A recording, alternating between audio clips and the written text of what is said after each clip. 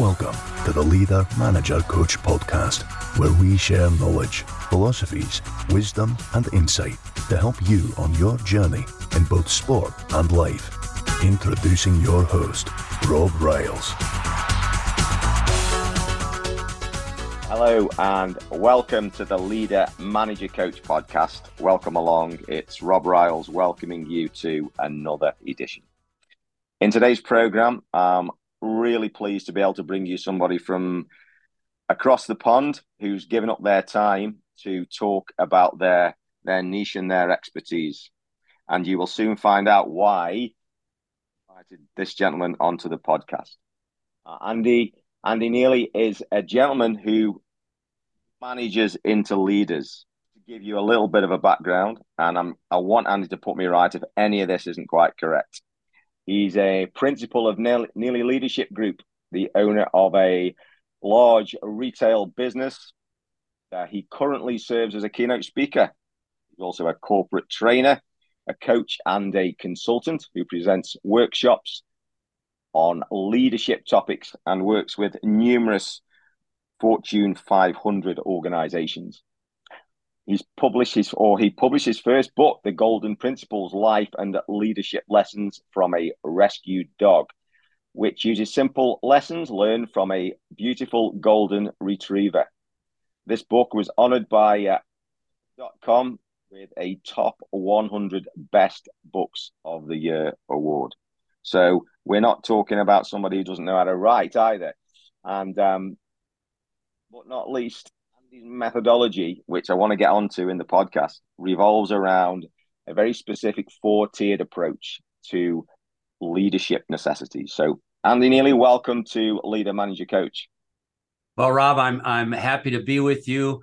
I might need to have you read that credentializing piece to my wife to remind her periodically how important I pretend to be. It's just a pleasure to be on your podcast with you and getting to spend a little bit of time listening to some of your podcasts and on your website. I think I'm talking to somebody, obviously, who's equally passionate about management and leadership excellence. So I'm looking forward to our visit together.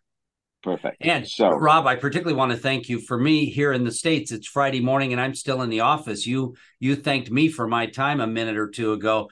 You're doing this podcast on a Friday afternoon. The only thing between you and the pub, I suspect, is me. So thank you for getting together here late in the day in the UK. No, it's a pleasure, and it's no problem whatsoever. Look, the first thing I like to do for the listeners is just to fill in a little bit of the understory. So fill in a few gaps about how you came to the point that you're doing now, just so you got a little bit of a free rein, so we know the gentleman who's who we're talking to. So sure. How did you get to where you are now, if that's not a long-winded question, Andy? Well, really, there are probably two paths, Rob. I unfortunately had the experience of early in my career just a couple of really bad bosses in my youth. I worked my way through secondary school and university, working in the construction industry, and just had one particularly bad boss that had anger management issues and would get physically violent at times. And I remember sitting in the cab of our vehicle as we drove from job site to job site, dealing with this incredibly angry person. And I just remember thinking, Jerry is not just a bad boss; he is a bad person, and he epitomized for me all the things that you and I would say, you know what, that's not going to engender loyalty or trust or dedication.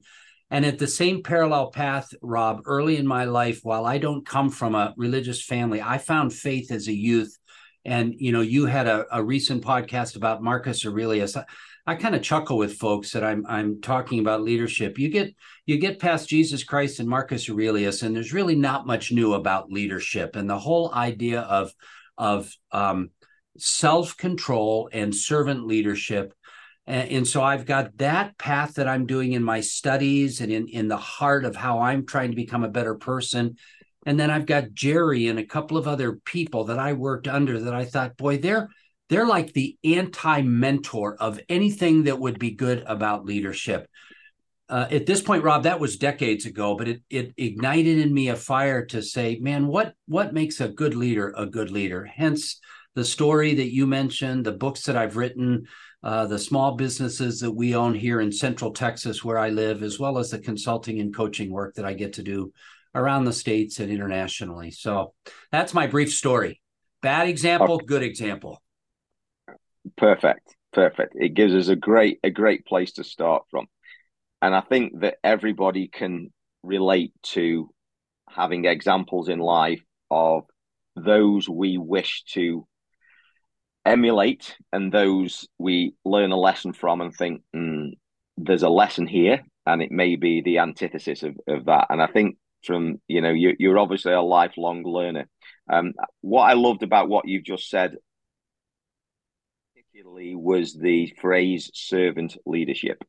Yeah.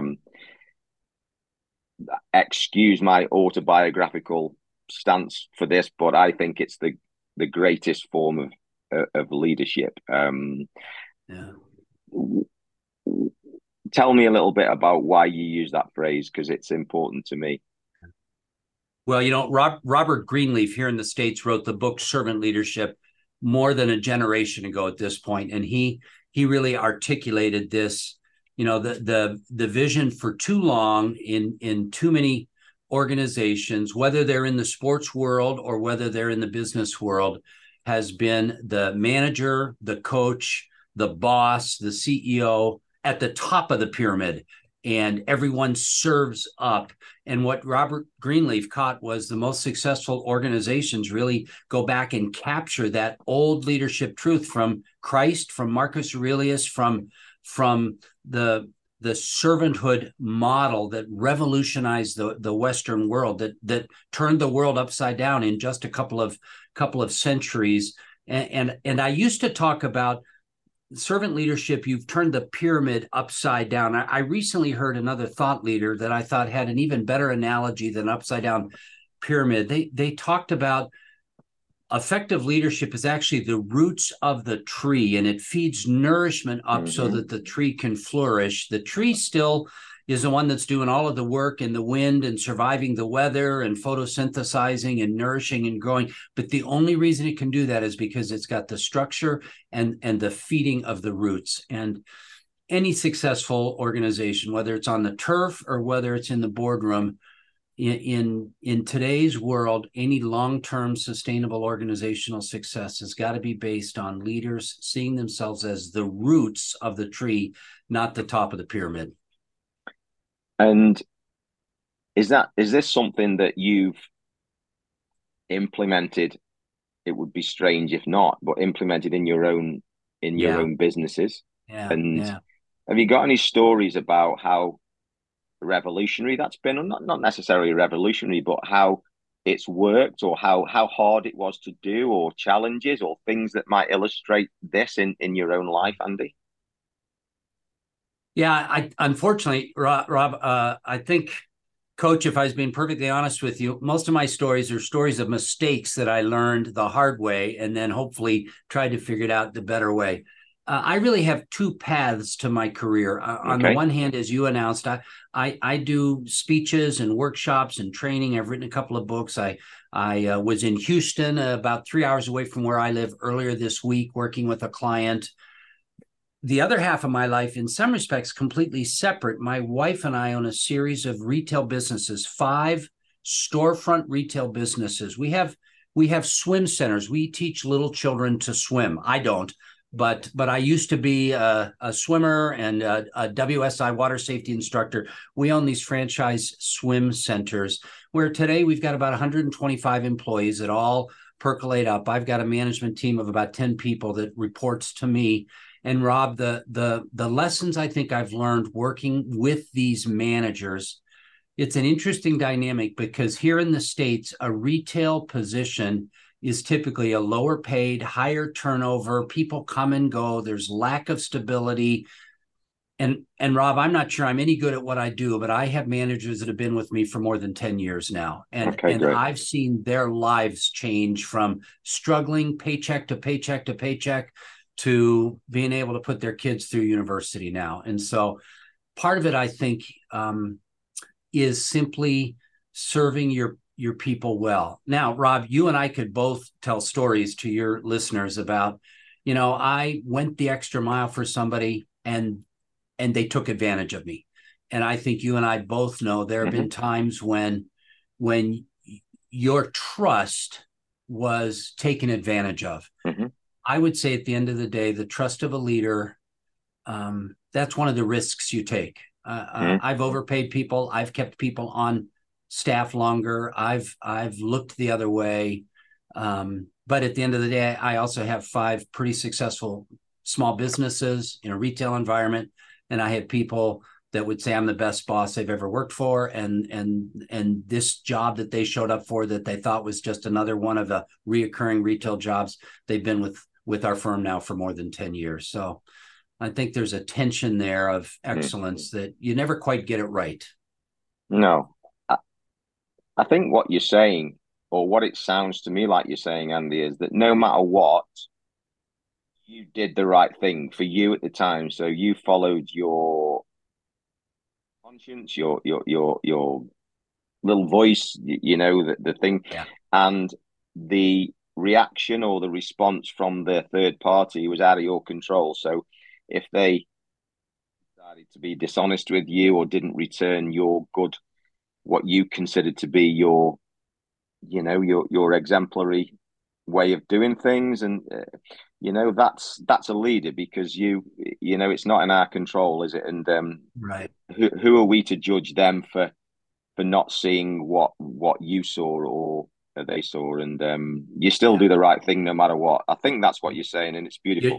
You try to, and there's a tension there, isn't there, Rob? Whether you're on the pitch or whether you're in business, it's a life of trade-offs, and so you try to do the best that you can do, recognizing my goal is to support the people underneath me.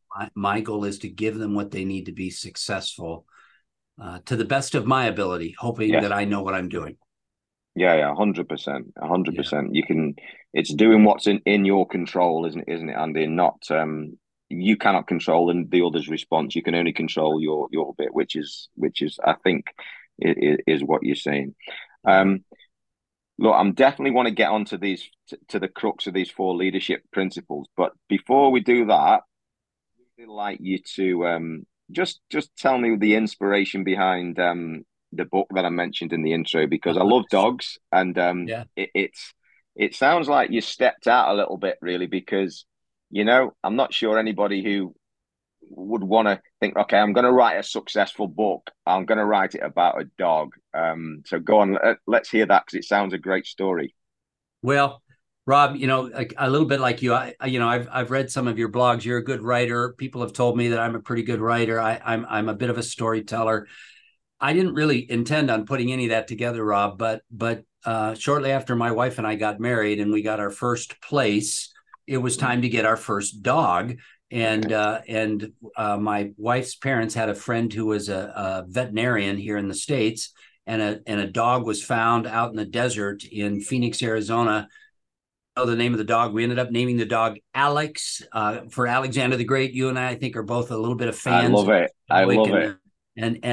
And he came from the desert. He was a bit of a lawless dog, although he was very well trained himself. He just thought he was in charge all the time. I love it. We thought that's an appropriate name. Alex became our first golden.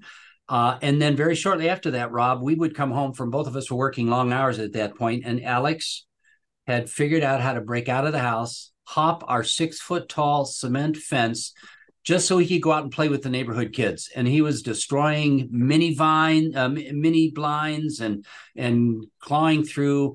And it wasn't that he was a bad dog. He just was a lonely dog. So our vet said, yeah, your dog needs a dog. And so we rescued a second dog. And that was many years ago now, Rob. And we've rescued, at this point, we've rescued more than, we've rescued 10 golden retrievers, not all at once. We typically have 2 dogs that are slightly different ages. And as one dog ages out, we rescue another one. But we've had dogs for since 4 years into our marriage. So we've been rescuing dogs a long time.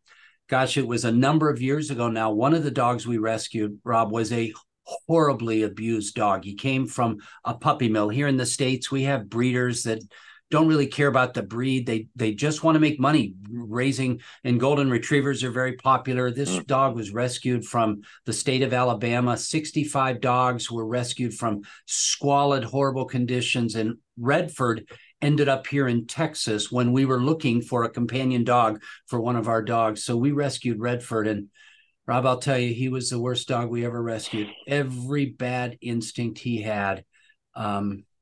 And it took us a long time.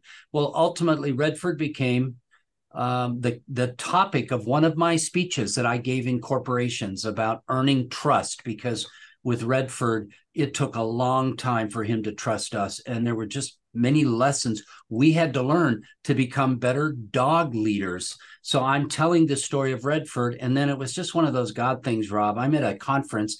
I'm sharing the Redford principle. That was the name of this presentation I did, the Redford principle. It takes time to earn trust. I can see your head nodding. These are principles you're very familiar with. And the publisher and I started talking, a small boutique publisher here in the States. And he said, have you got any other stories about your dogs? And man, I just remember telling Kent, I think most of what I've learned about leadership has nothing to do with my doctorate, has nothing to do with my businesses, has nothing to do with my consulting. I think most of what I've learned about leadership, I've learned from these rescued dogs. And he said, that'd make a great book. And a year later, the Golden Principles came out. He changed the title from the Redford Principle. He said, nobody's going to know that. Furthermore, Andy, Paul Newman and Robert Redford are kind of tied together, and people are going to be confused. It's a golden retriever. So obviously the golden rule, the golden principles. And then Rob, 2 years later, somebody at Amazon loved this book and promoted it. And I get to call myself a best-selling author, but a best-selling Amazon author, as you probably know, is much different. In fact, my wife asks me regularly, so best-selling author, when are we going to start making money on your book? We haven't made any money on this book, but I do get to call myself a best-selling author. And I can see it in your face. You're a dog person. I'm a dog person. These are simple, sweet stories of dogs, right? And learning to do a play bow and coming in slowly and not wearing a hat and glasses and trying to be big. Really, in some respects, practicing servant leadership. I'm at the bottom. I'm not at the top. I'm not here to dominate you. I'm here to earn your trust. And so simple stories, but I think most of the things in life that are true about leadership are probably pretty simple. Yeah, and it's a beautiful story woven together. I mean, anybody who is a dog lover and has a dog or has had a dog or has lost one, trust and that, you can be angry with them and then 10 seconds later, they're kind of okay with it. It's not a problem like with human beings. It lasts for ages. And I think you're absolutely right. They embody servant leadership, because they do. I think you've nailed it. So no wonder somebody liked it, and and hooray for your wife for place. So that's what they're there for. That's great.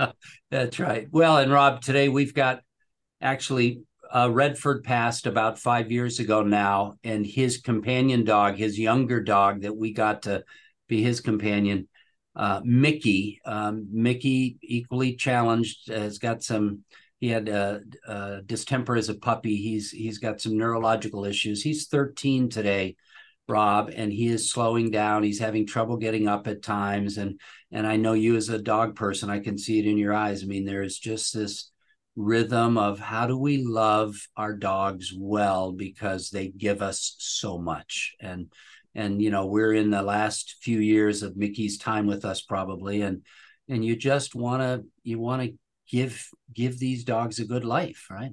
Of course. Beautiful story. Okay, look, I don't want to surpass this and miss out on kind of giving due time to your 4 principles, because I know that forms a real crux of your work and your life and your teachings and what you talk about. So would you like to start to tell us about that? So because I think a lot of the people who are listening will be really keen to hear about that and try and implement some things in their own work lives, Andy. Yeah, well, and it came about again organically, Rob. I've got my dissertation studies on effective leadership. I've read exhaustively in the area of leadership literature, but really I'm in the trenches a lot. I'm working with managers and leaders inside corporations. I'm leading my own organization, and I'm just asking the question, what makes managers better leaders? And really what emerged was somewhat organically, and you're going to resonate with this. In fact, I suspect you and I will have a good give and take conversation. I realize that when I look at a good manager who's transforming themselves into what you and I would consider to be a high performing leader, getting the best out of their people, they're bringing four things to the table. They're a person of passion, of strategy, of vision. I call it the conviction piece because they've got their eyes up. They're not just thinking about the next 3 minutes on the pitch. They're thinking about how do we get through the next 90 minutes and what's our bigger picture strategy or what's our 3-year plan at the company. They're able to look at a P&L and a balance sheet and manage risk well. They're not just doing the task in front of them. They've got the bigger picture. In my swim schools, Rob, nobody should ever know this statistic, but Texas has a very big coastline, the Gulf of Mexico. People think of Texas with kind of John Wayne and tumbleweeds. We are typically one of the worst states in the U.S. for childhood drowning problems. I talk about that regularly with my team members. You're not just showing up to a retail job, you're saving lives because little kids need to learn to swim. And Rob, I will take to my grave the pride I have. Last year, our 5 swim schools did just under 150,000 swim lessons. Well, wow. Part of my job as a leader is to remind my people in the midst of dealing with crying kids and frustrated parents and bathing suits that leak and all the issues of chemicals in the water and an indoor school, all in the midst of that. Part of my job is to get their eyes up. There is a reason you're doing this work, that conviction piece. And, I suspect you've seen that effectively with the firms you've worked with and the sports teams you've led, that they're looking to you in the midst of things to remind them there's a bigger goal, right? That's that conviction piece. Are you struggling to find that extra edge to help you stand out above the crowd? Separating yourself from the rest is often about personal leadership. Achieve your true potential and become who you really can be. The Leader Manager Coach Pro Course is a unique membership accessing the knowledge and wisdom from history's greats that will help you develop both personally and professionally to make you truly stand out. The Leader Manager Coach Pro Course. Access now at patreon.com Leader Manager Coach. That sounds to me very much like somebody who has a vision, and I think the bigger the phrase, the bigger picture, above and beyond the detail of the day is exactly right. What you're talking about. Yeah. In fact, the 4 of them: conviction, competence, character, and covenant. I'll talk about all 4 of them a little bit more broadly, but I really do think in some respects it begins with vision. If there's one thing that separates a manager from a leader, it's that they see the bigger picture, or at least they fight to see the bigger picture. They realize there's more here. In many of the companies that you and I work with, the more there is simply the satisfaction of a job well done so that I can take care of my family, so that I can get my young child to university, so that I can be a good corporate citizen. Is there a reason that I'm doing what I'm doing? Calling. I think sometimes people say, the calling. Here in the States 25 years ago, there was a humorous movie, The Blues Brothers, who were a bad band that had to travel around. And at one point in the middle of the movie, they said, "We're on a mission from God." Well, they sensed that they had a higher work that they were supposed to do. That's conviction. The second thing that I observed in folks that you and I would consult with and coach that were doing a good job was this whole area of competence, of execution, of being able to get their teams to perform. And so that it's an easy way for me to remember it, I found another C word, competence. So we've got conviction, competence, and then we'll talk about character and covenant in a minute. But competence from a leadership perspective is not just, are you good at your job, is, are you able to get your team to perform well, the people that are under your tutelage. And I was on your website looking at some of the good successes and people, people were better off because they were coached by a good coach, right? And they had some success in their endeavors. The whole idea of execution. I think for a leader, part of that is managing risk well and understanding when do we gamble and when don't we gamble, and how do we know when to go for it and when not to go for it. And that's not a management, that's a leadership. That you're going to win some, you're going to lose some, as you and I talked about. But being able to measure risk and to effectively know, how do I set my team up for success rather than failure? That's that competence piece, the ability to get your team to execute well. Second of my 4 leadership necessities. Can I ask you something on that? So yeah, I suppose I might be jumping the gun a bit here, but sometimes you find people who ain't that good at executing, but they're amazing in terms of their personality and their character and their leadership skills, or their trust. Just they're somebody who wants to learn and they trust. Yeah. So sometimes there's a compromise. Yeah. Well, I probably wouldn't use the word compromise, but I just think you've acknowledged what's real. I work with a lot of sales teams here in the States, and oftentimes the best sales manager was not the best salesperson. Their competence wasn't in the day-to-day selling. It was in managing the team and setting them up to be successful. And, I don't know as much about the beautiful game as I'd like to, although all of us in the States have become huge fans of Ted Lasso. So we've learned more about soccer in the last couple of years than anything else. But on the American football field, one of the great coaches in the National Football League, Bill Belichick, who is probably going to go down as one of the greatest football coaches of all time, was not an NFL player. He played in college, but he never played at the highest levels, and yet he's been one of the highest coaches. I think that's the point that you're making, where the ability to get your team to execute well doesn't mean you have to be better at what they're doing than they were. You just have to create the context for them to excel. Yeah, absolutely. And there's a big parallel in soccer, that a lot of the eminent managers and the greatest who are considered to be weren't necessarily excellent players themselves. Yeah. They it's a different skill set. But no, beautiful. Okay, so we've got the conviction and we've got the vision, and then we've got the competence and the execution, which we've just kind of filled out a little bit. Yeah. So where do we go from there, Andy? So the third one I observed was this character one. And it takes me all the way back to Jerry in the construction truck. He wasn't just a bad boss. He was kind of a bad person that had anger management issues. And gosh, the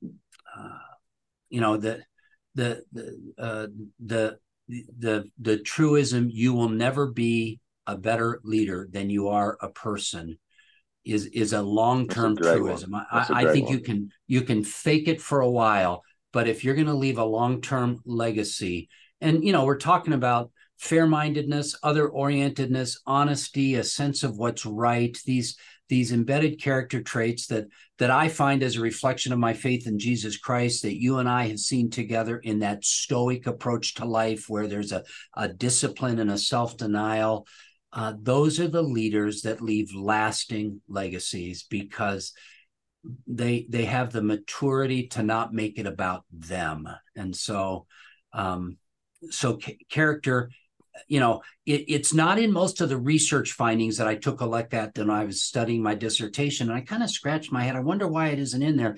And then I recognized part of the reason it's not in there is because, Rob, other than some of your writing and talking, and other than the platform that I try to use, people are scared to bring this to the table at times because they feel like, well, I don't have the right to talk about moral issues in leadership. And man, I just have to say, with my own eyes for more than 25 years now, I've seen when moral failures occur, and I'm not talking just about huge moral failures, when a manager is caught lying, when a manager is caught holding things to themselves, when a manager is not practicing fairness and honesty and other orientedness, it impacts their ability to have people want to follow them.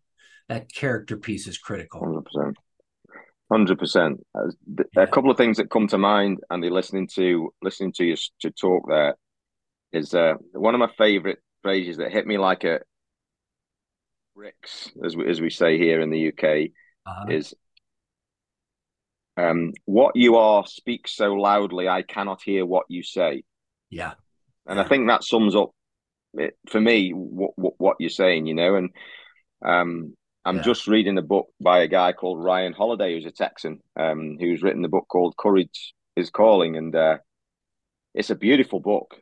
It's his depth of knowledge, and he talks about in there exactly what you're talking about, Andy, is those little tiny infringements which pop up in your life, and you have an instant decision to make. Do I address this or do I just smooth it over? And not about life-changing decisions, so you think at the time, but actually incrementally it is. He talks about how disasters occur, great changes and great he talks about because, and he looks back in hindsight and says, well, the evidence was there. It's just that I chose to turn a blind eye or not to say anything. Yeah. Well, and here in the States, Simon Sinek is a popular podcaster and thought leader. One of his best-selling books, Leaders Eat Last, is really based on the understanding in frontline military endeavors. Typically, the good leaders, the good generals, they recognize our troops need to eat before us because they're the ones that are doing the hard work out there. Leaders eat last because they've got the pyramid the right direction, I think. And that's what you and I are talking about, right? It really, you'll never be a better leader than you are a person. Summarizes all of it in some respects. Perfect. Yeah. Okay, so we've done the conviction. We've talked about the competence and the ability to execute. I think we've lauded the absolute kind of beautiful character aspect. Yeah. So yeah. Well, so the fourth one, Rob, I struggled for a number of years. I couldn't quite put my hands on what I was seeing good leaders that were bringing the best out of their teams. And I'm trying to find a C word so there would be a nice, graphic there, conviction, competence, character. And for a while, I called it communication, consistency. And then I stumbled upon kind of an old-fashioned word, a word that we don't use much in the States, but probably needs to be brought into our vocabulary, because I recognized when you look at good leaders that are practicing the type of leadership you and I have been talking about, there is both a personal and a formal aspect to their leadership. And the word that captures that really well is this old-fashioned word, covenant. And if I could bring you to Texas with me for just a minute to explain what the word covenant means. Here in the state of Texas, I'm not sure it's true in all other 49 states, but I know my own state. If somebody's going to get married, obviously there's the love and affection. There's that fealty that's in sick and in health forever and ever. We're going to love one another, and the romantic, the connection, a very personal, intimate thing that happens that culminates in a marriage ceremony. The other interesting thing, though, Rob, here in the state of Texas, for a couple to get married, they sign an official document. Actually, the legal officiant, signs a document that's recorded with the Secretary of State. There's both a formal recognition that this commitment has taken place, and obviously the personal connection. And when I work with the best leaders, I see that they have the ability to make the hard decisions that are in the formal best interest of the mission of the organization. They hold hard conversations. They make difficult decisions. They let people go. They shutter divisions. They do the hard work of formal leadership. And at the same time, Rob, if you and I could see some of the backstories, there was an extra 7 weeks of PTL given, personal time off given, because somebody had a grandparent that was going through cancer chemo, and they were the primary caregiver. And it wasn't HR. It wasn't part of the official policy. It was something that leader said, this is just the right thing to do. Yeah. We're going to take that extra. I'll take the hit. It's going to impact our bottom line. I'll take care of that because it's the right thing to do. There's both that personal side and that formal side of leadership. And once I recognized that's the word covenant, that's really what it is. In some respects, it captures the entire essence of what good leadership looks like. Managers that want to become high-performing leaders, they manage the tension of putting your people first and keeping your organizational mission first. And that tension of leadership, I call it covenant. It resonates so well with me, Andy. It's beautiful. I'm a self-admitted bibliophile, and I love words, and I can tell you do. You're a writer, and you speak so eloquently, and I can tell how you described your process of needing to find the thing that hit the spot, and right. You haven't you, with that covenant? I agree with you. It encapsulates doing the right thing, even when you don't feel like it, even when there's a massive cost, even when other people will say, "Hey, are you silly? Are you crazy?" But you're still doing the right thing, and covenant, as you say, it nails it. I think it's beautiful. Because it maintains the tension that you and I have talked with some of our clients about, where you can't just be the nice guy that lets people get away with everything. That's not leadership. I prefer to use the term kind rather than nice. I might be making it up a little bit, but leaders need to hold the organization high as well, right? That formal structure. We've got policies, we've got procedures, we've got deadlines, we've got quotas. The tension of all of that needs to be balanced with, and at the end of the day, I want my people to be taken care of. That is a high calling and a scary position, but the managers who get that right, I think they can put their heads down on their pillows at night knowing, I'm not sure anybody ever gets leadership, but I think I'm moving that direction. Yeah. And I think you're so right. And you're obviously somebody who is in the trenches, because it is about putting your head on the pillow at night time and saying, I did my best. Hey, the outcome, and it's the best of two outcomes that ain't great, but it's the best we can do. And I think great leaders are put in situations to come up with decisions when there isn't what you'd call a good outcome. But it has to be done. And there's a cost. But you don't look at yourself. If that cost is to yourself, well, so be it. But that's easy to talk about and difficult to do. Yes. Yeah. Well, one of my favorite graduate school professors, he talked about the difference between static equilibrium and dynamic equilibrium. He said, you got a bowl, you got a marble. In static equilibrium, you just drop the marble into the bowl, and eventually it just kind of sits down there, and you don't have to do much work. It's just statically at the bottom of the bowl. Leadership is turning the bowl upside down, and you've got the marble and the bowl, but you're always having to do this because you never quite get it right. And that's the challenge of covenant, I think, for good leaders. And, Rob, you and I could both tell stories to your listeners. The last 4 years, all of the rules have changed, and the work from home movement and the societal upheaval we've seen, the pressures here in the States, but you've seen them in the UK just as much as we have with the pandemic and coming out of the pandemic. But are we allowed to come out of the pandemic? And now there's a new variety of Omicron, and all of the rules have changed. I think it's harder to be a leader in 2023 and beyond than it's ever been before. And so you and I, as we work with our clients and our consulting and it's this dynamic equilibrium that never goes away. You never get it right, but you're always working that direction. But I think, Andy, at the same time, and this just maybe, again, we've all got our own view of the world, but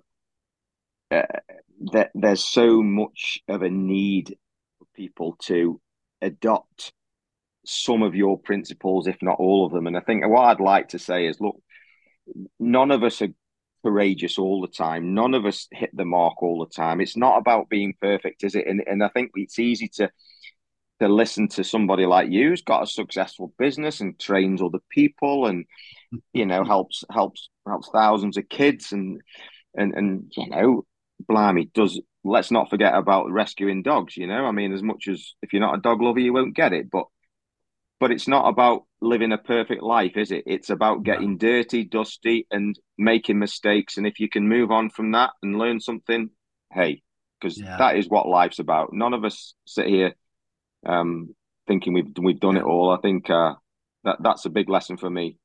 Well, and for both of us, I mean, I think, you know, you and I probably both come across to people's listening and watching this podcast, boy, they kind of have their acts together. You and I both know, you know, as I said 20 minutes ago, I think most of the lessons I've learned because I've made bad mistakes, right? That's cost time, that's cost money, that's hurt people, that's damaged reputations, that's impacted organizational performance. And, you know, if there's only any good in that, it's that once you make the same mistake 2 or 3 times, you start getting smarter about that same mistake and you don't make that one quite as often anymore.